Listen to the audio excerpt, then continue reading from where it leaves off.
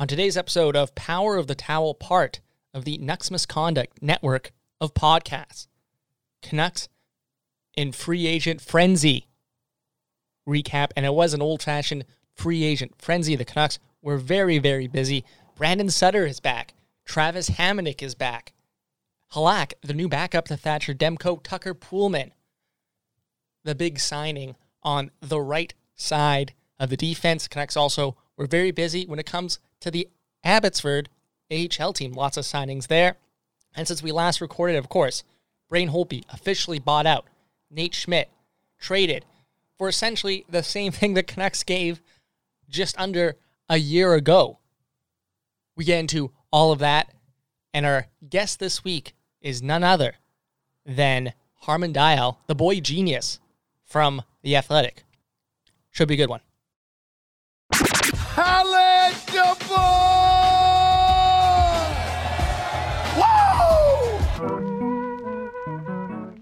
You'll be saying wow every time you use this towel. He's not a person at all. He's a towel. You're a towel. But in Vancouver, mainly it's all about towel power. Are you ready?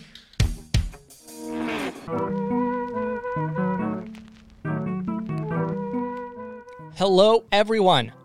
Welcome to another episode of Power of the Towel, part of the Nucks Misconduct network of podcasts. Make sure to subscribe to the network wherever you get podcasts. Lots of great content coming out. Sip on a 40, the return of Sippin' on a 40. Silky and Filthy back. And of course, this show, Power of the Towel, part of the Nucks Misconduct network of podcasts, hosted by myself, Nicholas Jeffrey Bondi. That is my full name. Okay, well, there's been a lot to discuss over the past week when it comes to the Vancouver Canucks. The Canucks were arguably the busiest team in the free agent period this year. They signed a bevy of contracts, and it's tough to know where to start. It's really tough to know where to start and where these all should fall into place in terms of order of magnitude. But I guess let's start with the new additions. Let's start with Tucker Poolman, signed to a 4-year, $2.5 million AAV contract, a concerted effort by Jimbo and the Vancouver Canucks to fix that right side of the defense. Now, is the defense different? Yes. Is it better? I don't know. That right side of the defense with Tucker Poolman is still a concern. I look at that right side, and it's three kind of 4-5 guys in the sense that you don't have one player there that's a legitimate, in my view, top 4 defenseman. And that's a concerning part if you're a Canucks fan, is that the right side still has questions. You know, it's going to be Tyler Myers, Tucker Poolman, Travis Hamonic, and Luke Schenn. That is the depth of that right side of the defense. I think we'll get to Travis Hamonic in a bit, but I think Tucker Poolman is essentially going to be paired with OEL to start Oliver, Ekman Larsson, and I can see why the Canucks are trying to get this guy. If you look at the numbers, I'm not saying he's going to be the next Chris Tanev, but that's the comparison I think the Canucks see between Tucker Poolman and Chris Tanev, a guy who doesn't create much offense but doesn't take many penalties. The contract is maybe a bit rich. $2.5 million doesn't seem like a lot. But for 4 years and a guy who some people say is a bottom pairing defenseman, again, the Canucks probably think he's the next Chris Tanev. The truth lies somewhere in the middle. He's a 4-5 guy, and whether that guy is deserving of a $2.5 million contract over the next 4 years, I don't know. That of all the new guys seems sort of a bit rich. Still a lot of questions on the Vancouver Canucks right side of the defense, I think. Even with Tucker Poolman, it's hard to say where he's going to slot in as a 4-5 defenseman on this Canucks, but that's what we'll ask Harman Dayal, boy genius of The Athletic, about in just a few minutes. Halak is going to be the new backup for the Vancouver Canucks. He signed a 1-year, $1.5 million AAV contract, but it's really $3 million for 1 year because he has a bonus where if he plays 10 games, I think he gets that $1.5 million bonus. So he's going to be paid $3 million probably next year, but only 1.5 against the cap for this reason. And initially, I didn't really get the structure of the deal because of that. Why are you paying Halak that much? $3 million for a backup, I guess, is fair market value. But you structure that deal to say all these deals are about saving, and all the moves the Canucks have made are about saving cap dollars for this season specifically. That bonus will be an overage that they apply to next season. But Halak, the new backup, hey, if Ian Clark wants the guy, I'll get behind him. I'll 100% get behind him. Ian Clark really wanted Halak as the backup. Again, I initially didn't really get the structure of the deal, but it sounds like it was done to preserve cap for this season. Next cap, be damned. Brandon Sutter is back. Yes, after my initial just move on Jimbo take, he was signed to a pretty modest downgrade and contract. We got here, he's going to be signed to a 1-year, $1.125 million cap hit, which means if Brandon Sutter sucks ass, you just bury him in the minors and it won't really affect that much. I mean, I think people are going to be a lot chiller on Brandon Sutter next season than they were in years past because he's only, again, making $1.125 million. In the salary cap era, you are judged predominantly how much you are getting paid relative to your worth. Brandon Sutter at 1.125, fair enough. If he gets injured, makes a mistake, there's another guy who slots in. Brandon Sutter at 4.375, like he was at the expiry of this contract, not worth it. 100% not worth it. So it's going to be interesting to see how the perception of Brandon Sutter, I think, changes next season when he's not making as much. He's 32 years old. We know his history with injuries. Does he play a full season or close to a full season? I doubt it, but at 1.125, there's ways to get around that cap-wise where you just slot someone else in and it's not going to be really that big of a deal. Tons of Abbotsford signings. Tons of Abbotsford signings. Guys like Brad Hunt, World Junior legend Nick Patan, Brady Keeper, Kyle Burrows, Phil DiGiuseppe. These AHL plus guys. These guys who are very good AHL players, but they lack a certain something to not stick at the National Hockey League level. That's, the plan for Abbotsford this season. I think Abbotsford's going to be a pretty good team right off the hop, essentially because of that.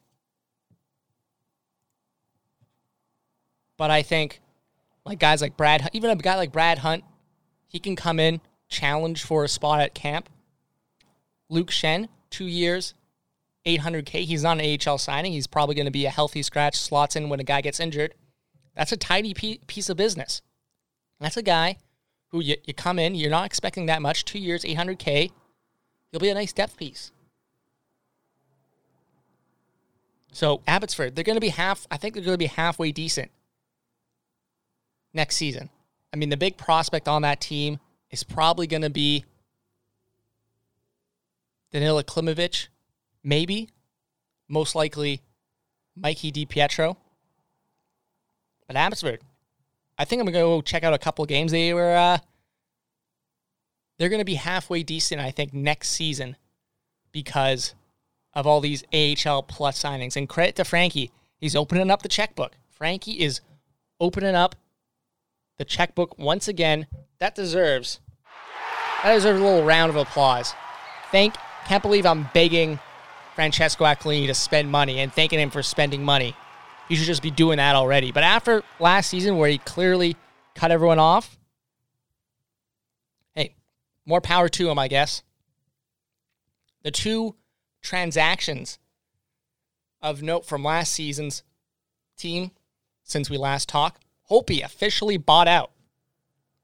This was a bit of a surprise. I thought the market was hot on Braden Holtby. I was reading reports from insiders like Rick Dollywall that he could get signed. But looks like Braden Holtby cap hit next season for the buyout was $500,000. Next season after that, 22-23, $1.9 million. Jake Virtanen also officially bought out. Good riddance.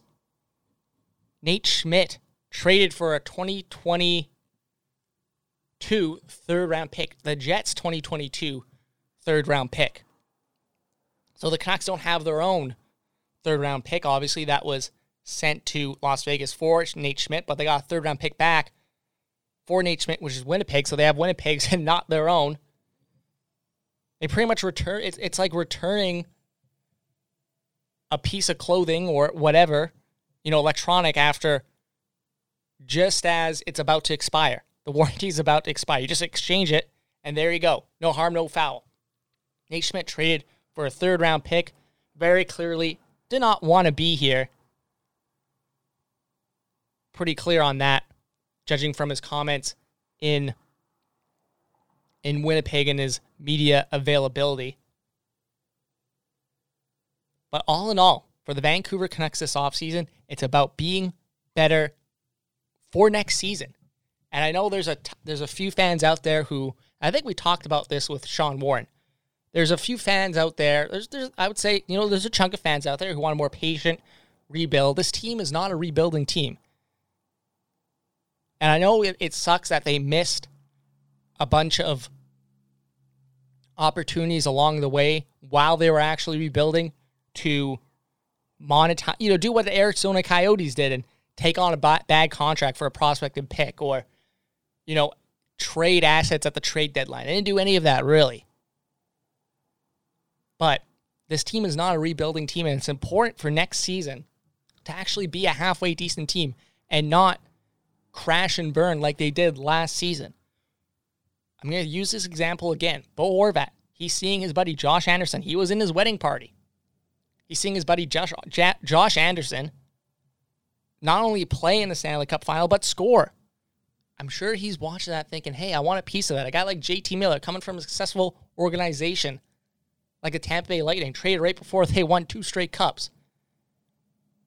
He wants to be a winner. You're going to see a lot more guys walk out if they just punt on next season like a few fans wanted. So the Canucks are 100% going to be better for next season. I don't think there's any doubt about it. How well they'll do, I think it really depends on how the Pacific Division shapes up. I love the top 9. I love the top 9 of the Canucks. I think that's, right up there with Vegas for best in the division, unless, a team like Calgary trades for Jack Eichel. Just don't look at the defense. And the goaltending is going to be great. They're going to have to win every game 5-4. So I think for the Vancouver Canucks, it was important for them to make moves to be better next season. 100%. It was important for them to make moves to be better. Now, whether this is going to affect the long-term outlook of the Vancouver Canucks, yeah, probably. You add a big contract like OEL to your deal, to your books, that's going to affect it. But there could be no doubt right now that the Vancouver Canucks will be a better team for next season. And that was the whole point of this offseason. And let's not forget, there's motivation for Jimbo for the team to be a lot better next year and to be aggressive because he's out of a job if they don't do well, don't make a playoff run next season. Although how long have we been saying, this is the year Jim Benning is on the chopping block. So I'll believe it when I see it, but the team will be I think the team will be a lot better next season. They should be in contention, I think, for a top 3 spot in the Pacific Division. Anyways, as we mentioned off the top, our guest this week is none other than the boy genius himself, Harman Dayal. Just a minute! Don't hang up! Yellow. You'll have to speak up. I'm wearing a towel. Okay, so we now welcome on the Power of the Towel podcast, part of the Nucks Misconduct network of podcasts. It's the return of the boy genius, Harman Dayal. Harm, how are you doing today? I'm doing really well, man. How about you? I'm doing well, trying to survive the smoke, survive the heat, survive everything that's out there. You know what? Last time you were on this podcast, I had just started this thing, January of 2020. So a lot has changed, I assume, for both of us since then. We've been doing this with all recurring guests, a little performance review. How do you think you did the first time you were on? I know it's a while ago. Yeah, I can honestly, was that man, that feels like so long ago. I'm not Over gonna a lie, year I and a actually half. remember, yeah, I actually remember the podcast with Kyle that you were on as well, much better. Yes. Yeah, that was after that was during the playoffs. Yeah, that was during the playoffs. Yeah, right after they won against the Blues. Yeah, I remember that much more vividly than the last time we did this podcast. I'm not gonna lie. Like it's not even like I end up doing a lot of these podcasts. So it's just there's so many and so it just kind of all falls. Yeah, into you're so popular. it's become you're so popular, it just becomes a blur. So many podcasts, podcasts done. No. My memory's just not very good. That's what it is. Okay, well, I was actually listening to that episode before we started, and it was a good conversation. I thought we both performed pretty well, but I got to ask you one question I've been wondering since then. Have you taken up my suggestion of creating a Tinder profile with just the bio being the boy genius? I don't think I haven't used actually Tinder in like a couple years now. So I don't think I've actually, I kind of remember when you made that suggestion. Yeah, I don't think I've used any dating apps since that podcast. So. Okay, you know what? You still have time. You're still a young man. You've got plenty of years to take my suggestions. Don't worry about it. But you know what? Let's get to some hockey talk. A lot of moves done by the Vancouver Canucks over the past, few days since free agency opened. The Canucks were probably one of the busiest teams in free agency. But I just want to know your general thoughts on the Canucks free agent period. How do you think they did now that we have, a few days to digest what they've done? Do you mean free agency specifically or just the overall kind of off-season work? Just the overall kind of off-season work. Yeah, I think in terms of the overall, summer Vancouver had, I think it was pretty evident at the end of the season that the Canucks, Jim Benning had made that vow to be aggressive. And so you knew that was coming. And so even though the magnitude of the blockbuster trade they had was still shocking, I think in light of that context, knowing that this was the direction the team was going in, I honestly think the Canucks made out quite well this offseason, and they ticked off a lot of the boxes they needed to. They fared a lot better than I expected them to. And so I think for the most part, and there are some individual moves to quibble with, but I thought for the most part, they did really good work this offseason. You start with Jason Dickinson for a third-round pick, taking advantage of the expansion process. And that was really a unique opportunity that, we had talked about for so long, and the Canucks executed on that successfully. I mean, people, I think, looked at Dickinson and, he's not the sexiest name because he doesn't have a ton of points, and he's definitely got more of a defensive bent to his game. So doesn't get a lot of fanfare, and he was definitely overshadowed by some of the other moves. But acquiring a competent third line center who has the right stylistic fit for what the Canucks need for just a third round pick, I thought that was one of their most underrated moves of the entire offseason. Because, I remember having conversations with people within the organization, and, before that trade, there was all that discussion about, will JT Miller have to play center? And I think there was a genuine fear of, it's going to be really hard to find center help, right? You can get help on the wings, you can get wingers, but when you looked at the free agent market, you saw what Philip Deneau signed for, and even kind of moving down the ladder, there just weren't a lot of, in my opinion, really good third line center fits for the Canucks. And even when I looked at potential trade options, there just wasn't a whole lot that stuck out. And so I thought third line center was going to be one of the hardest holes for the Canucks to fill. And yeah, the Canucks could have just run JT Miller full-time at third line center and he would have been fine there. But Miller is significantly better on the wing. Like, unlock the best version of JT Miller. He's playing on the and so I'd done that deep dive, and the fact that Canucks netted Dickinson for such an inexpensive rate. I was definitely a big fan of that.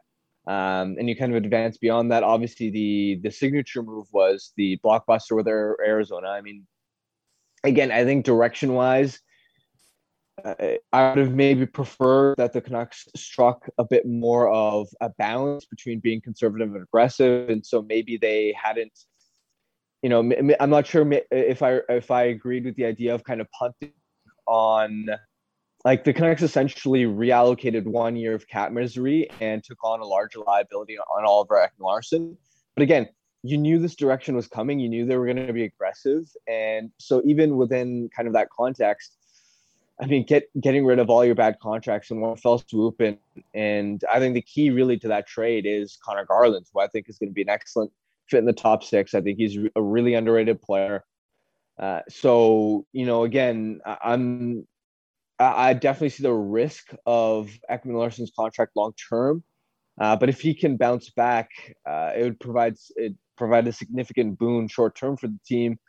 You kind of move forward, and even something as simple as restocking Abbotsford with all the depth signings they had. I mean, you look at Brad Hunt, Phil DiGiuseppe, Nick Patan. I mean, the amount of 1 and 2A contracts they made, they essentially within a 48-hour window, the volume of contracts the Canucks signed was just incredible. And so the amount of work they accomplished in free agency, and I when I look at the right side of the defense, now with Nate Schmidt gone, first of all, I think, that was another solid move. It obviously didn't work out, and you looked at the possibility of having Myers, Schmidt, and Ekman-Larsson all on the book as around $18 million for the next, 2-3 years until Myers' contract expired.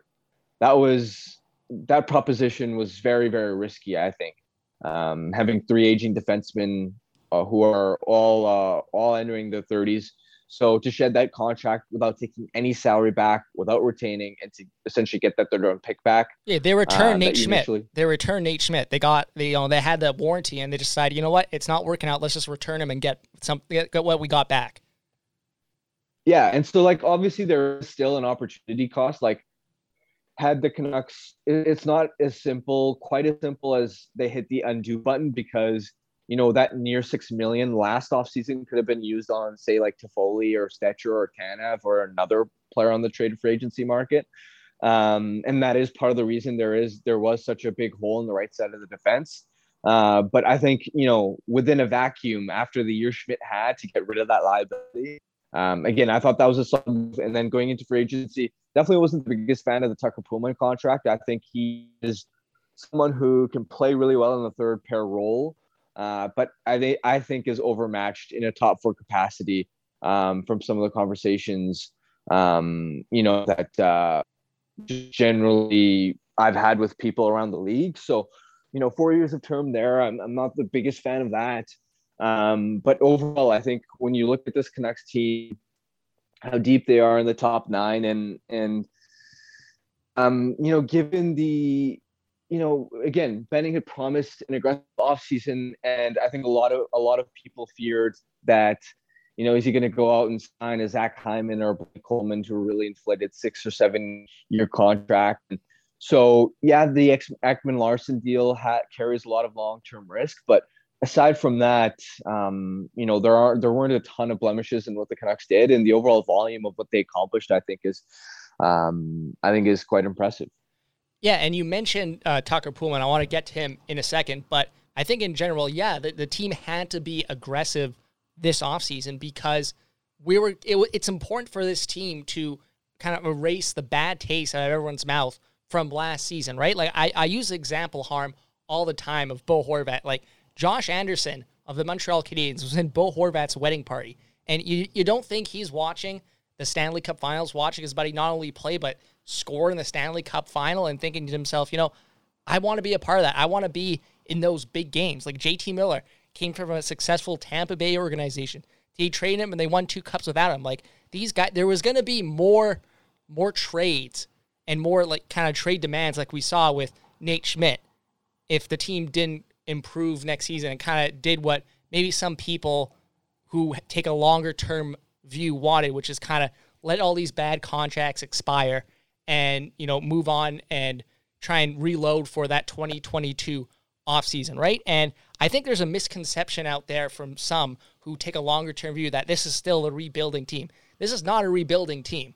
Not anymore. I don't think you can say they stopped being a rebuilding team when they trade a first-round pick for JT Miller, right? Like, that's the end of a rebuilding process for me. And yeah, it sucks that they didn't really take advantage of some of those opportunities that exist for rebuilding teams. Like, I think of the Arizona Coyotes, like taking three just bad contracts. One of them, Louis Eriksson, who was literally dead cap space. Like, you're not getting any value out of Louis Eriksson, and getting, a top 10 pick. It sucks they didn't take any of those deals when they were afforded it. But at the same time, it's in the past. The rebuilding's over, and it's time to move forward and try and build a competitive team with the likes of the Elias Petterssons and the Quinn Hughes. For sure. And the other thing to keep in mind is ultimately at the end of the day, managers' work is always within the confines of the roadmap or the vision that is kind of set. And I think this is one of the areas where it's important for the market to understand, especially with ownership and their expectation level, whether it would have been Jim Benning, whether after a season like that they would have decided to make a change and brought someone else, then I think regardless, the mandate would have been pretty similar in terms of get us back into the playoffs as soon as possible. So again, you almost have to kind of evaluate within understanding the parameters of the exact blueprint that the goal that ownership has kind of set. So when I look at it through that lens, 100%, I can definitely see the long-term kind of skepticism about, okay, maybe could there have been a little bit more of a middle ground where maybe you were a little bit more calculated and disciplined, and maybe there was a way to still field a playoff competitive team without incurring so much long-term risk and trading so much draft capital away. But that's just not, I think, the reality that we would have been in, regardless of if it was Jim Benning or another GM in his shoes. Because after the year that the team had, with not only the lack of on-ice success, but with the COVID outbreak, and it was just a mess of a year. And so yeah. I think regardless, this was bound to be an aggressive offseason. So I kind of evaluate the team's work within that kind of framework, if that kind of makes sense. No, absolutely. It makes total sense. And with the OEL Connor Garland trade, I mean, there is some, like, a team's going to be better next season because they have Connor Garland and OEL on the team. But, long term with that OEL contract, it gets risky, right? Like, I kind of push back when I see people online saying it was a cap dump with, the Louis Erikssons, the Jay Beagles, Antoine Roussel's. It wasn't really a cap dump more than a cap reallocation, right? You're taking the $13, $14 million, however much it was, and moving it into a guy who is going to play in your top four, whether he is still a bona fide top four defenseman. I mean, I'll get your opinion on that, but Connor Garland is a legit top six forward as well. Like, what's the opinion on OEL around the league? Is this guy washed, or is this guy potential to have, a bounce back season in an environment like Vancouver where, there's a lot of attention, and he's going to be playing for maybe not a surefire playoff team, but a team that has aspirations of competing this year? Yeah, so it was really interesting where, I remember when trade rumors kind of percolated on the OEL front last offseason, and at the time I started reaching out to kind of some contacts and some scouts around the league, and there was a definite opinion that OEL was no longer a first pair caliber defender, that he was more close to the level of a second pair guy. And so that was kind of the eye test perspective from the people that around the league that had watched him the closest. And so that kind of was reflected in the numbers as well, where before last season, there was definitely a downward slope in his 5-on-5 performance. And the Coyotes were generally, as even after adjusting for the team environment and the fact that they don't control play particularly well, OEL was still in a spot where the team was allowing more shots, chances, and goals than they were when more than they were generating, essentially. And it wasn't a big difference of when OEL was on the ice and when he was off the bench in terms of the results improving. So through both lenses, I think you could tell that he was more of a second pair kind of guy at that stage. And then this past season happened, and that's where I think a lot of kind of alarm bells went off a little bit, where you looked at OEL and I think Arizona recognized that, hey, he's kind of tapering off in his performance. And so what Rick Tocchet and the Coyotes did was they had Jacob Chychrun coming up on the left side of the defense as well.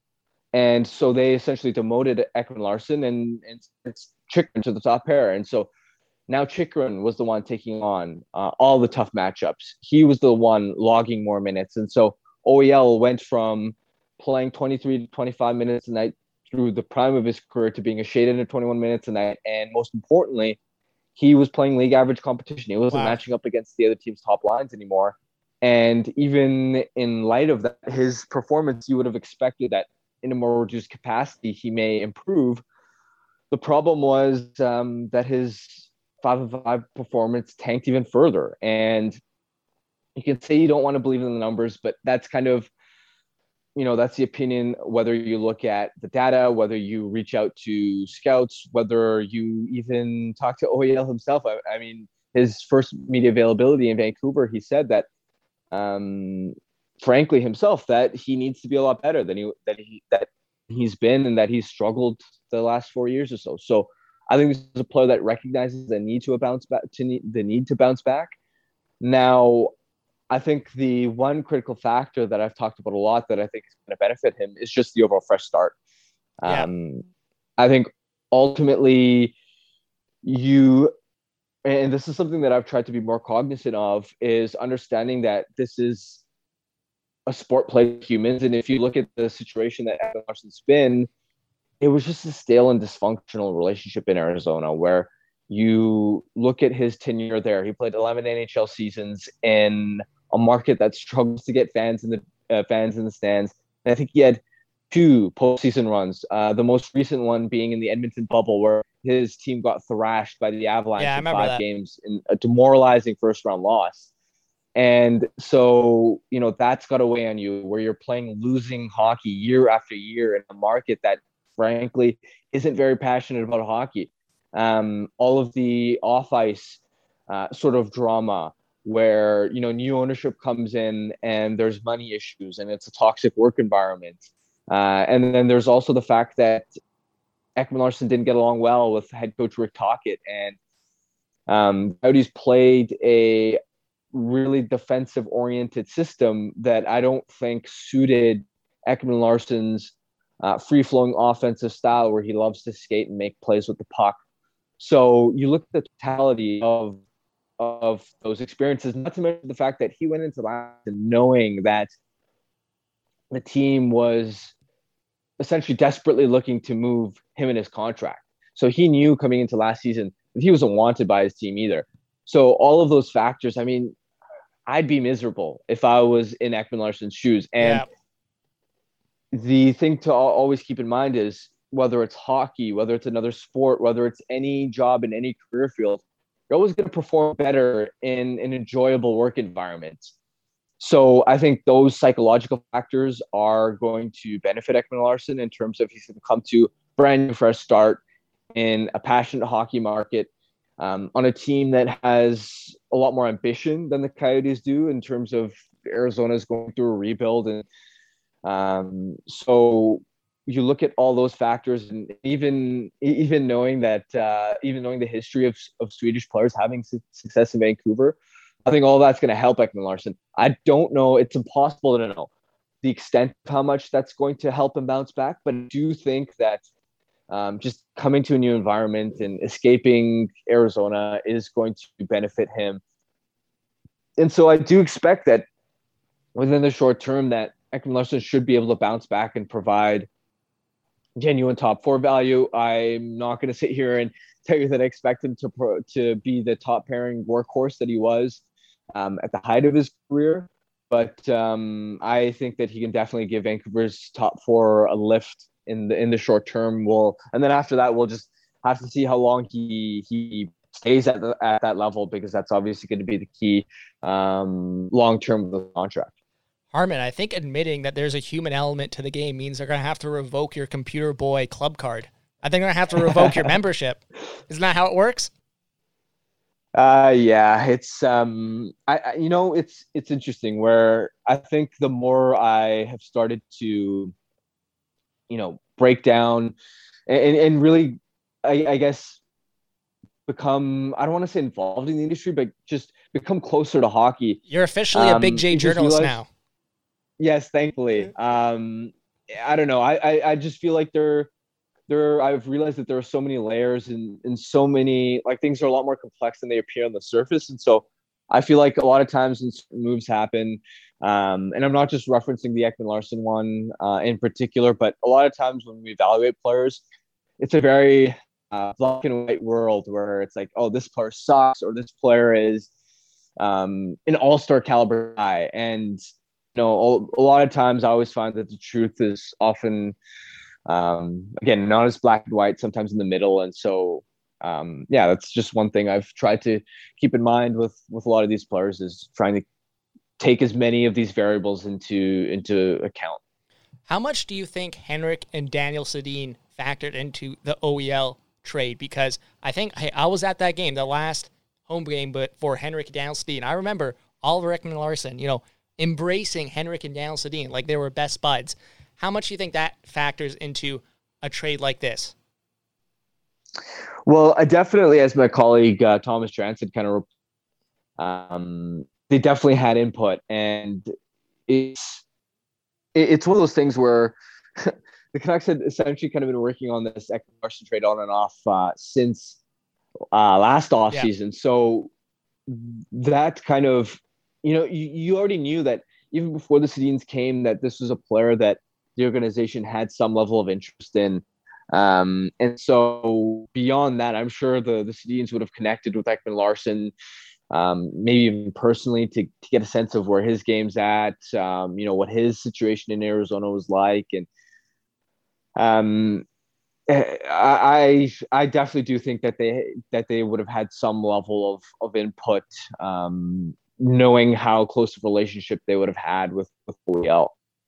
Now, the other part of the trade, I think that the part of the trade that has a lot of people excited is Connor Garland. Like, I think, everyone pretty much was happy for Connor Garland coming to the Vancouver Canucks, as it means, that top nine now for the Vancouver Canucks is pretty loaded. Like, I'd put it right up there, maybe just behind Vegas in terms of top 9 forward groups in the Pacific Division. I mean, I guess that changes if, Vegas or a Calgary goes and gets Jack Eichel, or even LA, trades a bunch of assets to go get Jack Eichel. But as of right now, that top 9 is looking legit. So what is Connor Garland just really good at for maybe people who haven't watched him a ton in Arizona? Yeah, so Garland is undersized, but he's extremely feisty, extremely competitive, definitely has a bite and edge to his game. And I think that's kind of what powers his offensive profile, where despite his smaller stature, he loves to get his nose dirty in the hard areas of the ice. He is someone who creates most of his offense in high traffic situations close to the net. He's not the fastest in a straight line, but he's in the offensive zone off the cycle. His edge work is really, really good. And so he can spin out of checks, and he's elusive, hard to really check. And he's strong on his feet, low center of gravity, and all of those factors just allow him to have success close to the net as a scorer. He can definitely make some plays with the puck too, but definitely more of a shoot first kind of guy. And so he's really interesting to me because he can I think the biggest asset there is just simply his ability to put the puck in the back of the net. I know that he is putting a ton of emphasis this summer on trying to improve his finishing ability from in tight. But that's kind of what he excels best at. He's a very smart player. He knows how to kind of work in and out of seams in the offensive zone. Like, he has strong offensive instincts, and that's really the key to being a good player from within the slot. Is you've got to not only have the ability to battle and physically get open in those kind of areas, but you've got to be smart enough to recognize the soft spots in coverage, and to kind of know how to slip in and out of coverage so that you can kind of get lost and then maybe you're there on the back door where nobody notices you. And those are just elements that Garland does really well. And he's a really strong 5-on-5 play driver. Beyond just what he can do offensively, you look at his two-way profile and the impact that he's had at helping advance play up the ice and helping control puck possession, offensive zone time. He is just someone who I think is going to add a ton to Vancouver's top six. And I've talked about this a lot. There's got to be nobody happier about this trade than Bo Horvat, who, we'll see if Garland eventually fits on the top line or with Horvat, but in any instance, Horvat's going to get a shot now to have a top of the lineup piece on his line, and thankfully we're past the days of Louis Eriksson and Jake Virtanen platooning in the top six. Yeah, and you know what? It also moves, I know Bo Horvat's best buds with Tanner Pearson, but it moves Tanner Pearson down the lineup to a third-line role where he's probably best fitted more than, a second-line role where he has to constantly have pressure to score, right? Like, I think that's another underrated part of this trade is it kind of helps all these forwards slot into their ideal roles. Absolutely. And I think with Pearson, it's going to be really interesting because he obviously has a detail oriented to a game. He's good along the walls, good on the forecheck, responsible in terms of how he tracks on the back check. And he is therefore, I think, going to be a good fit alongside Jason Dickinson, who also does a lot of those things well. And Dickinson, in terms of his ability to prevent shots and chances against, one of the elite forwards over the last couple of seasons. So when you look at that potential tandem, I think you've got the capability and flexibility, depending on who you want to slot on the right wing, to have Pearson and Dickinson take on some of those tougher matchups potentially, and maybe you build that out to be a third kind of checking line. And, maybe they don't take all of the tough matchups. Maybe they share that responsibility. But in any case, it gives Travis Green the option and flexibility to load up the second line with offensive talent and kind of free them up to go to town and really just not have to match up against Connor McDavid every time Edmonton rolls into town. So I think that is going to be huge for Horvat's 5-on-5 offensive game, where we know how much he already means to the power play, but I don't think he's really been able to explode offensively at even strength, in large part because he's essentially been thrown to the wolves when you look at his matchups, D-zone starts, when you look at the lack of help he's typically had. So again, having Dickinson, being able to bump someone like Pierce down the lineup, that extra depth, I think now affords Horvat the opportunity to potentially take the next step in terms of his even strength offensive production. So overall, I think adding Garland is he provides a ton of value just by himself, but he's also indirectly going to help unlock the maximum potential of other players within the top nine as well.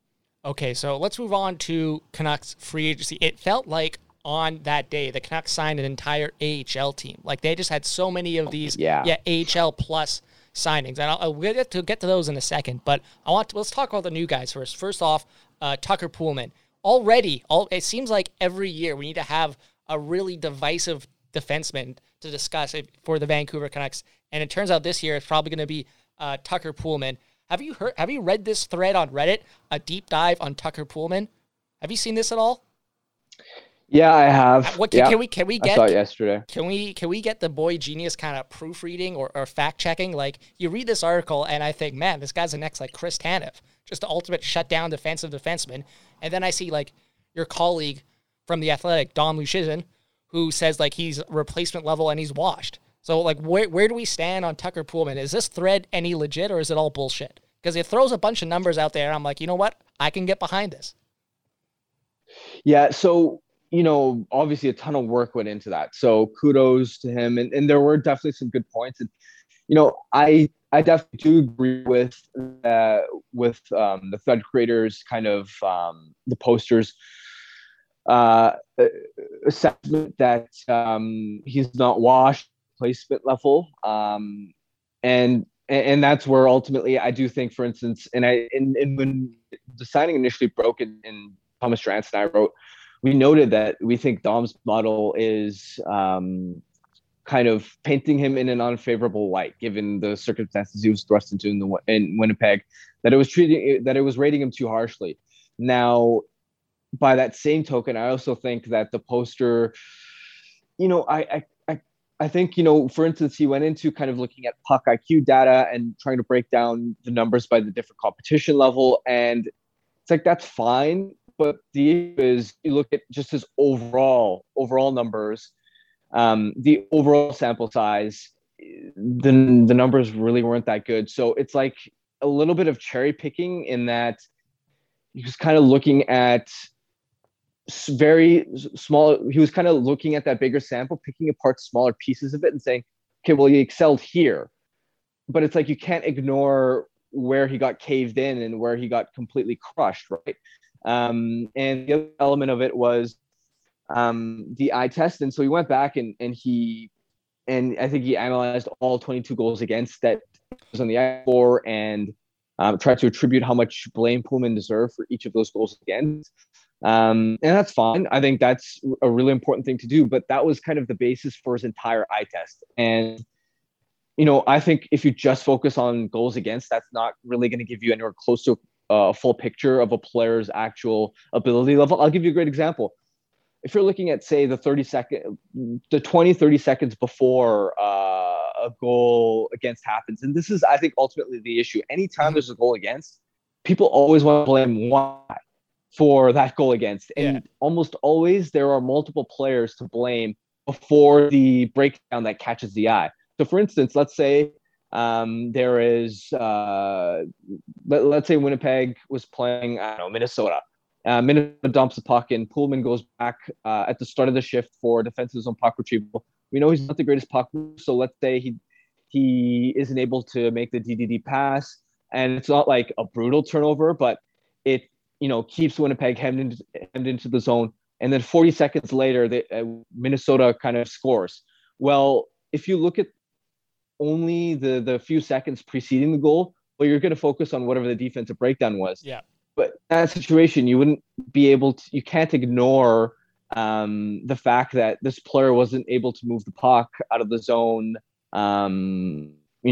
at the start of the shift. And that's the reason they were stuck in their own zone in the first place. And so I guess the point of what I'm trying to say is when you're watching a player, it's not as simple as just looking at the 5-on-5 goals against and trying to blame certain guys.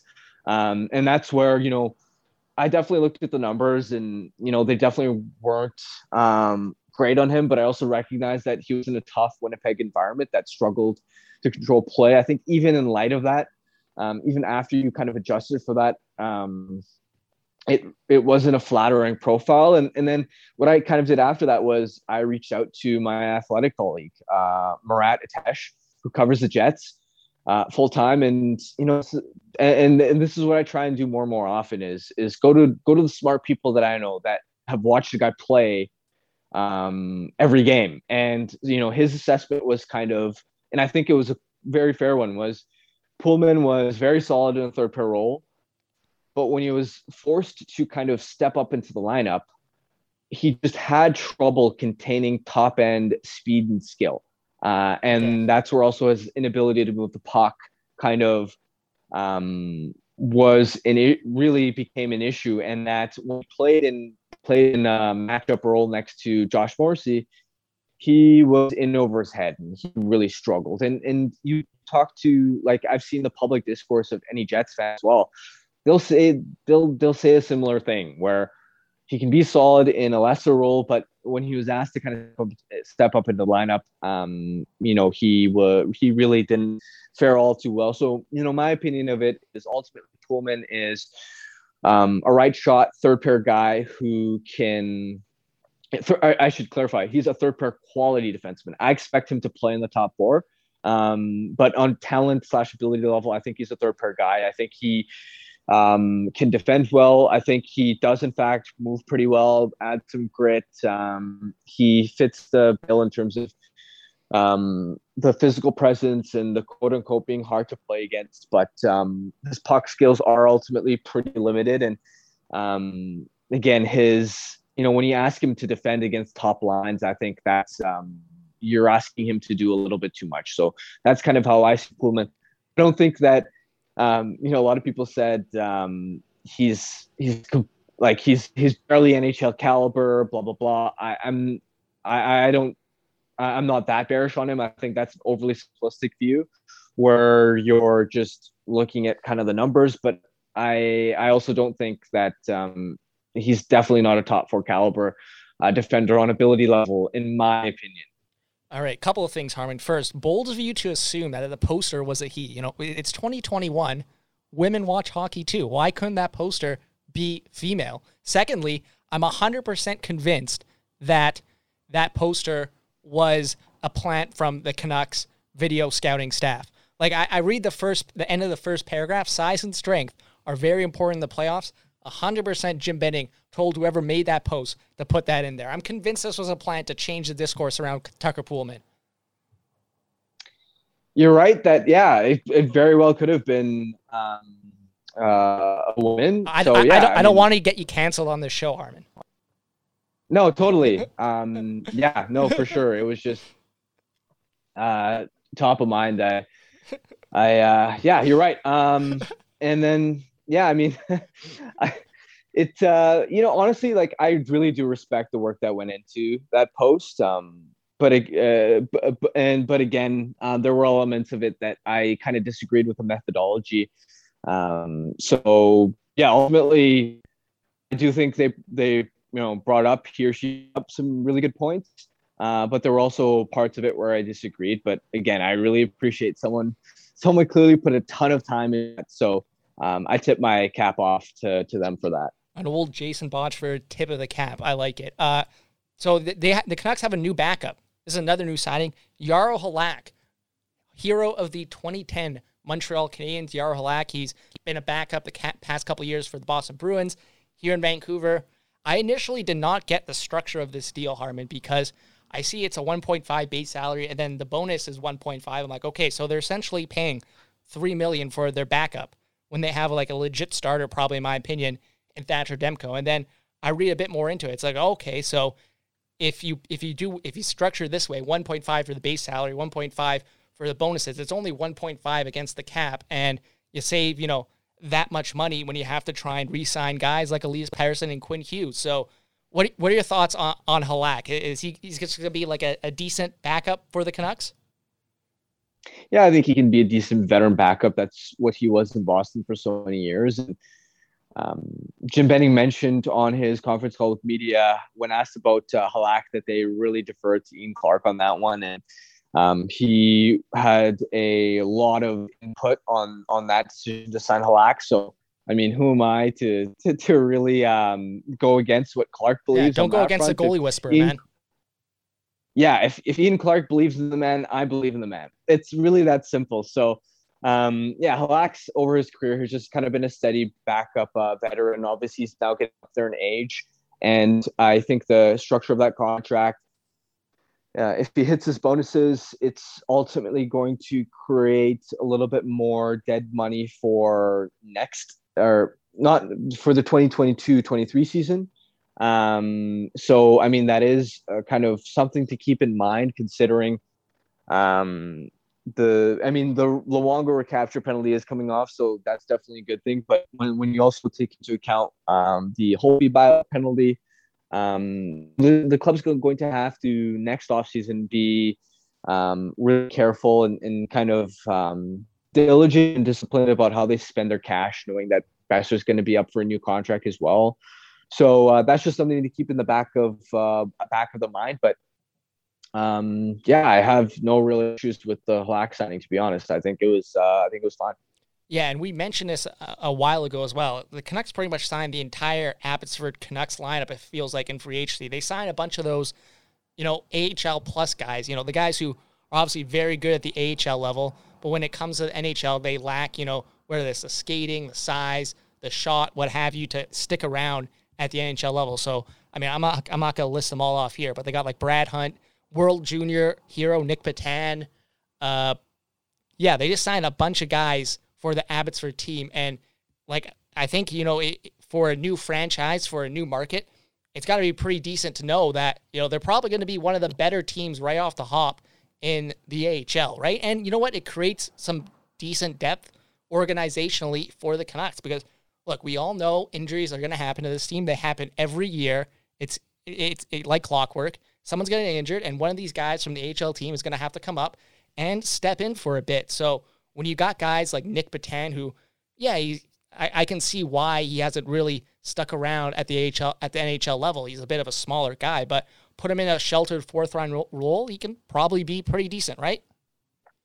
Absolutely, and I really liked the Brad Hunt signing in particular. I know that that's someone that transfers high on as well, and I definitely see it where he kind of fits the similar stylistic bill as some of the left shot guys as a left puck move. He can play both sides. I love that about Hunt, and just that extra versatility he has. Just an awesome personality, and that's the kind of person you want to bring into the organization as depth. Local kid of Maple Ridge, I believe.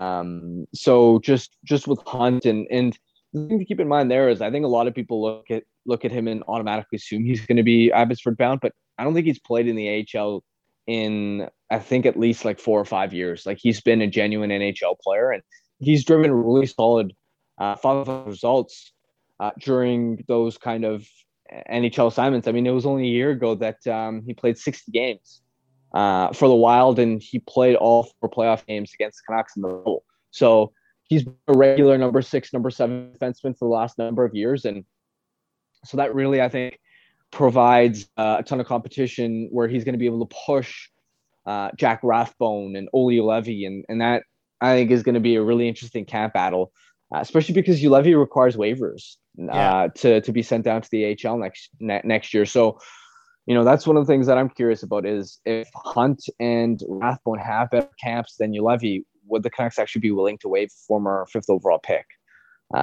So in any case, I like Hunt and the extra depth that he's going to be able to add on the back end. I also like Phil DiGiuseppe. He was once a really highly touted prospect for Carolina. He was an early 2nd round pick in 2013. He had a really enticing offensive toolkit. Never really lived up to his potential in that sense, but last couple seasons, he spent the last couple seasons with the Rangers, and he's become a veteran of 201 NHL games. And the reason he has kind of stuck around is because he has learned to this physical, aggressive kind of player where he loves to lay the body. I think I looked at the rate at which he threw hits over the last 2 seasons, and on a per game basis, his hit rate would rank, I think, 2nd among Canucks forwards right after Tyler Mott. So he's someone going to be able to bring a physical presence. He is a hard competitor on the forecheck. He will occasionally drop the gloves. And so he's not, to clarify, he's definitely not like an enforcer type or anything. But the point is, he loves to play with some bite and edge, and the Canucks seem to value that. And in addition, he's quietly also been able to produce decent 5-on-5 scoring results. His regular counting stats, just his raw point totals don't really jump out off the page, but you look at his 5-on-5 production relative to his ice time. I think he's over his NHL career scored 1.31 points per every 60 minutes that he's played at 5-on-5, which is a really, really respectable rate for a fourth line player. It's much higher than, for example, what Matthew Highmore has garnered. So I think he'll provide Highmore with really interesting competition for the fourth line left wing spot. And then even on the right side, when you look at someone like Brady Keeper and Kyle Burrows, and I was a fan of how they restocked Abbotsford, and I really think that the Baby Canucks are poised to be one of the better teams in the AHL, and I think that's great whenever you're going to be trying to implement prospects and get them developed through Abbotsford as well. Is that the nickname we've settled on Abbotsford, the Baby Canucks? Is that what we're going with? I like the Baby Canucks. I think it's fair enough, but like I'm sure we could come up with something better. Like this is the problem with why they named it the Canucks. Like we couldn't come up with, I wanted Aviators, full Me disclosure. Too. I wanted something cool like that. We could have, we would have seen a blog like the Air Hanger or something like that. It would have been cool, but I get the branding opportunities and everything. And I have to mention Olli Juolevi. You mentioned, are they willing to send him down because he will require waivers next season? Look, I get he was the 5th overall pick and everything. But at some point, that's water under the bridge. It's been 6 seasons since he was picked 5th overall. Like at this point, if he's not good enough, you just got to move on. Like this guy cannot defend the rush. Like why are you keeping him around solely because he was a 5th overall pick? Yeah. We'll see though, because obviously management has skin in the game.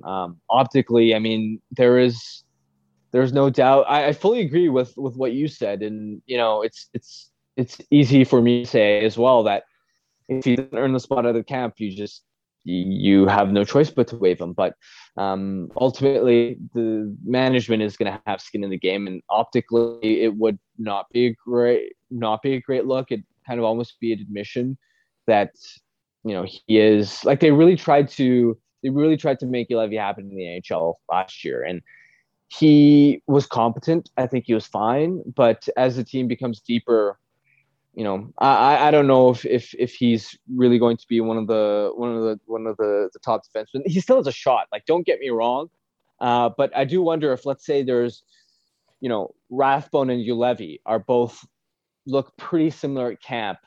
I do wonder if it would be easier in management's mind to reassign Rathbone to Abbotsford and let him play top minutes and just keep Juolevi around and not have to waive him. So I agree with your assessment. I wonder if management feels kind of the same way though. It'd be a damn shame if it got to that point for Jack Rathbone. Let's get to some of the returning players.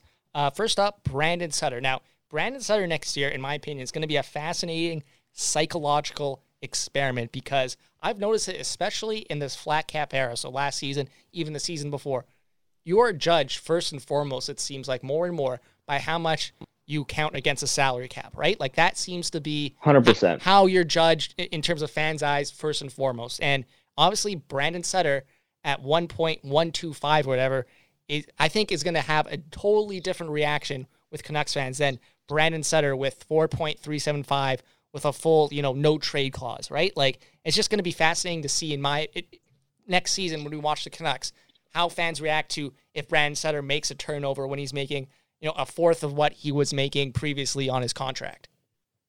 Perception's already changed. You're 100% bang on. He, with that contract, he really fits what the Canucks needed in that fourth line center spot as a right shot centerman, which is really, really, I think, the coaching staff values that because they have 3 lefties when you look at their top 9 centermen. Someone who kills penalties. He's a good veteran leader. I know a lot of people scoff at that. You definitely don't want to overpay for those kinds of intangibles, but when it's a 1-year deal at just over $1 million, like why not? That does have value. And so for all those reasons, I like the fit of Sutter in that fourth line center role. I like that, to be quite honest with you. I think he checked off a lot of boxes. The only concern there is durability. But again, as Strancer had kind of written a couple days ago, the contract, and this is really what I mean when I say that the Canucks, had a really professional approach to the offseason was by specifically choosing 1.125. And I'm not going to really get into the nuts and bolts of the cap and really bore people. And I'm not sure that I'd be able to explain it particularly well just by talking about it anyway. But essentially, 1.125 is the exact amount that of cap relief you get when someone is buried in the minors. So essentially, what that means is let's say, for instance, hypothetically, the Canucks still had Louis Eriksson. He's a $6 million player. Well, when you send Louis Eriksson down to the minors, you get 1.125 million of cap relief. So the point here is if Sutter gets injured and you put him on long-term injured reserve, the amount of cap relief the Canucks would gain by putting Sutter on LTIR is equivalent to his cap hit. It's 1.125.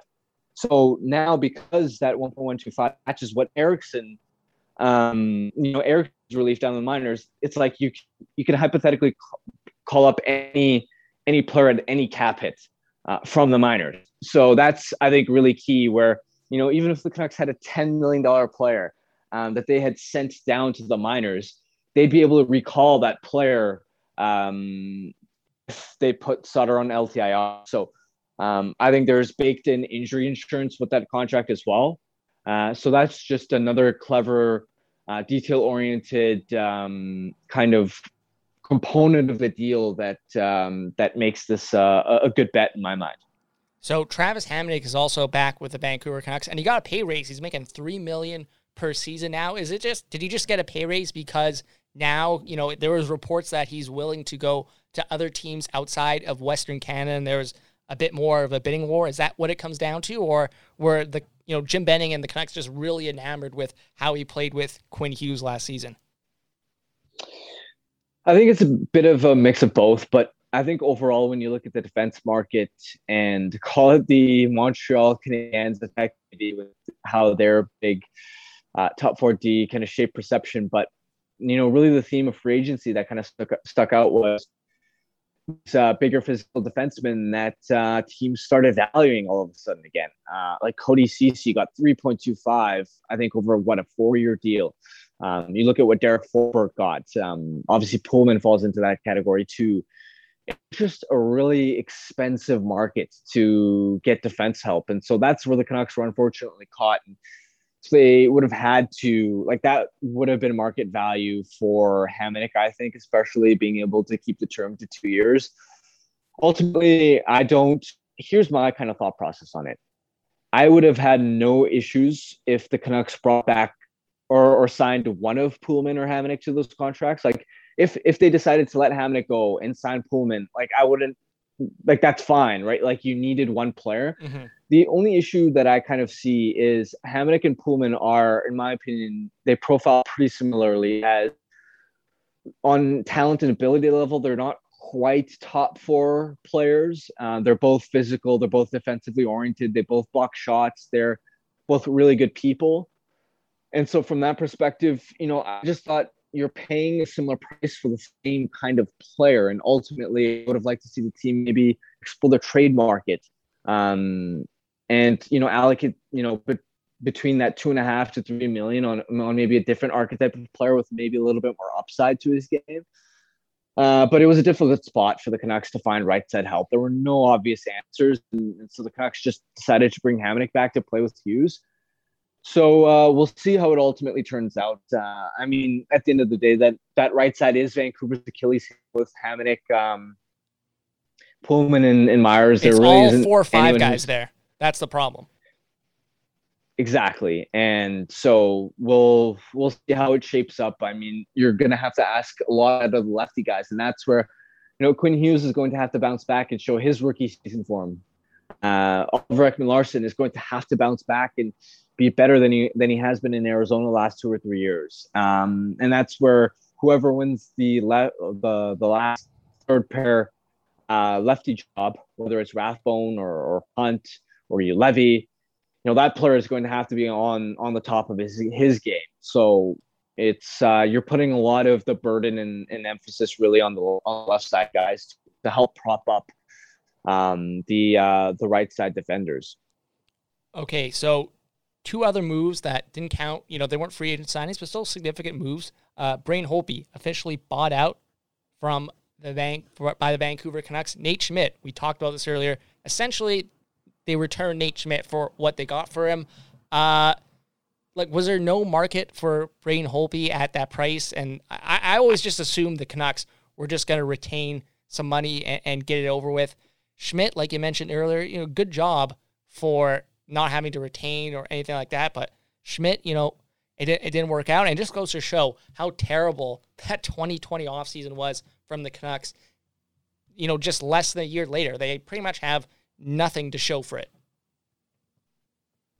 Yeah, and with Holtby, I think there was definitely, some qualified trade interest. I think after the expansion draft, things cooled off a little bit on that front, and I think you would have had to retain salary or take another contract back to really make that trade work. And I think the Canucks wanted to explore those opportunities, and ultimately, I think they were perhaps even considering letting one of their RFAs, like a Jason Dickinson, perhaps go to arbitration, which would have then opened up a second buyout window. And I think the thought process there would have been, okay, let's continue to scour the trade market for potential Holtby landing spots.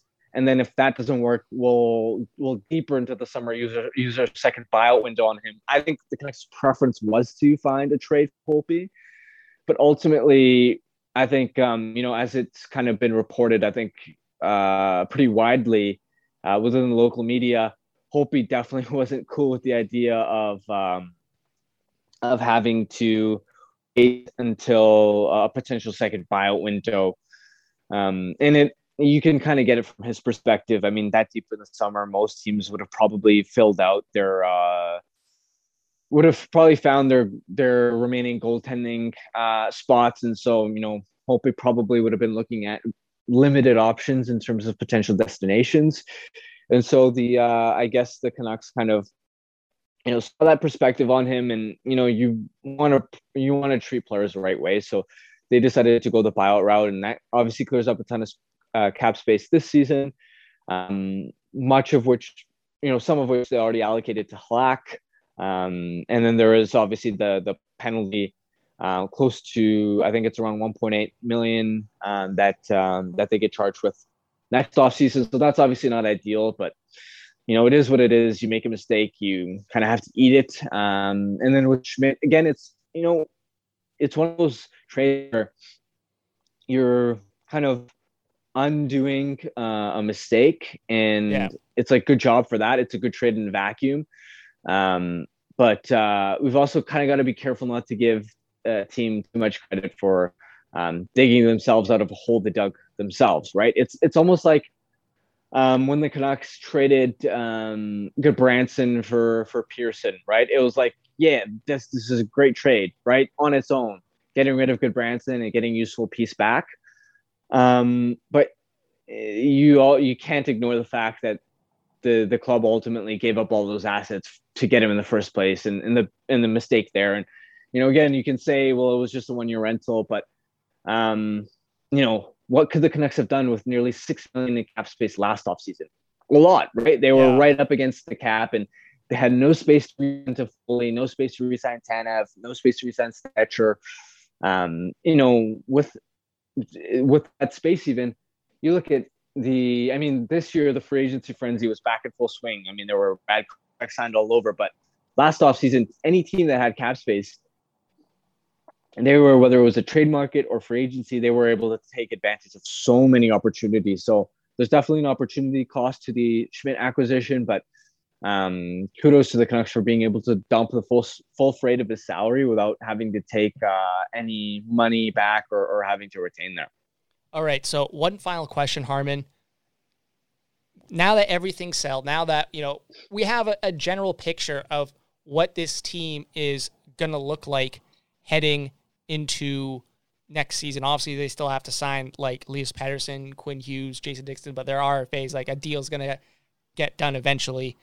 Where do you see this team in the overall scheme of the NHL? Like, where do they stand in the Pacific? Are they a playoff team?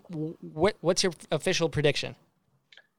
They're a bubble playoff team, I think. Obviously Vegas is they're probably one of the playoff locks in the Pacific. After that, it really is kind of a wide open field. But the Canucks the Edmonton Oilers had a ton of cap space open up finally, and they had a chance to really distance themselves, I think, from a team like the Canucks. And in my opinion, they really didn't.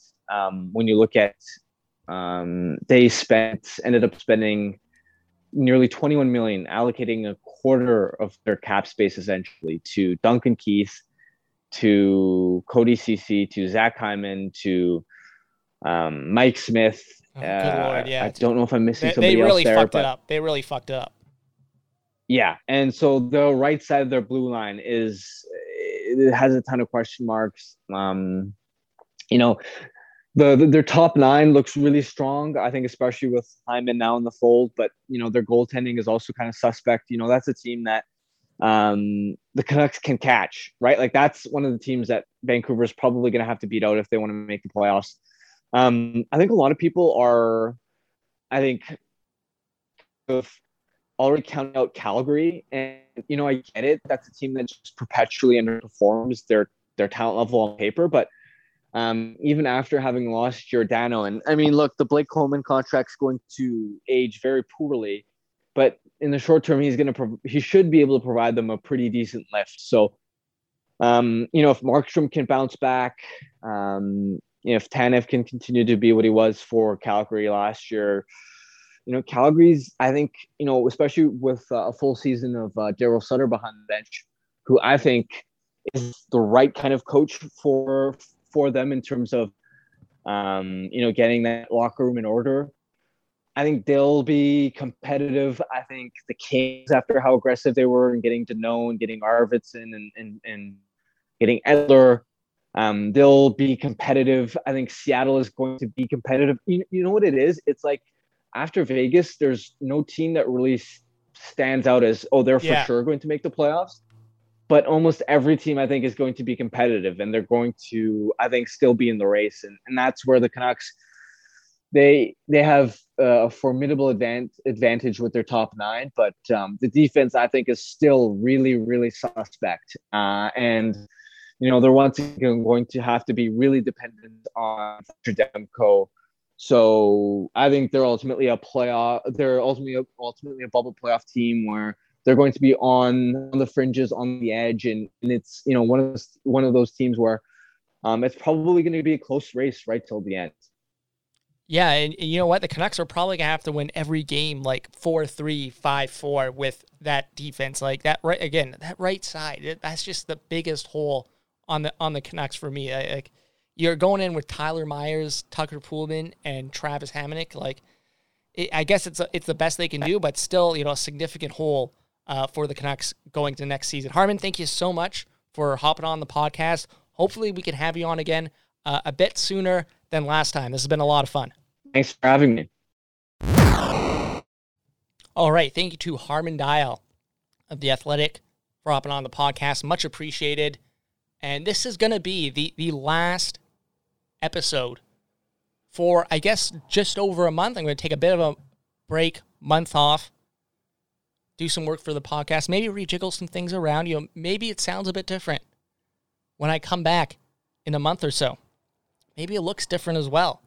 But we're going to take just over a month off here, recharge the batteries. I've been doing this weekly and twice weekly for the entire year, all of 2021. It's been a lot of fun, but I need a bit of a break before I get back to it when training camp opens in September. So that's probably when I'll be back, mid-September, when the Canucks training camp starts up again. I think there's going to be a lot of interesting battles for positions, especially on the defense. I think there's room for guys to bounce up or bounce down the lineup.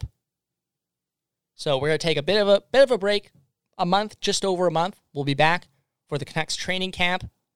And you know what? Maybe we'll be back for a special episode, a special guest. But if not, this is going to be the last episode for at least a month month and a bit for the Power of the Towel podcast. It's been a lot of fun doing this these past 8 months.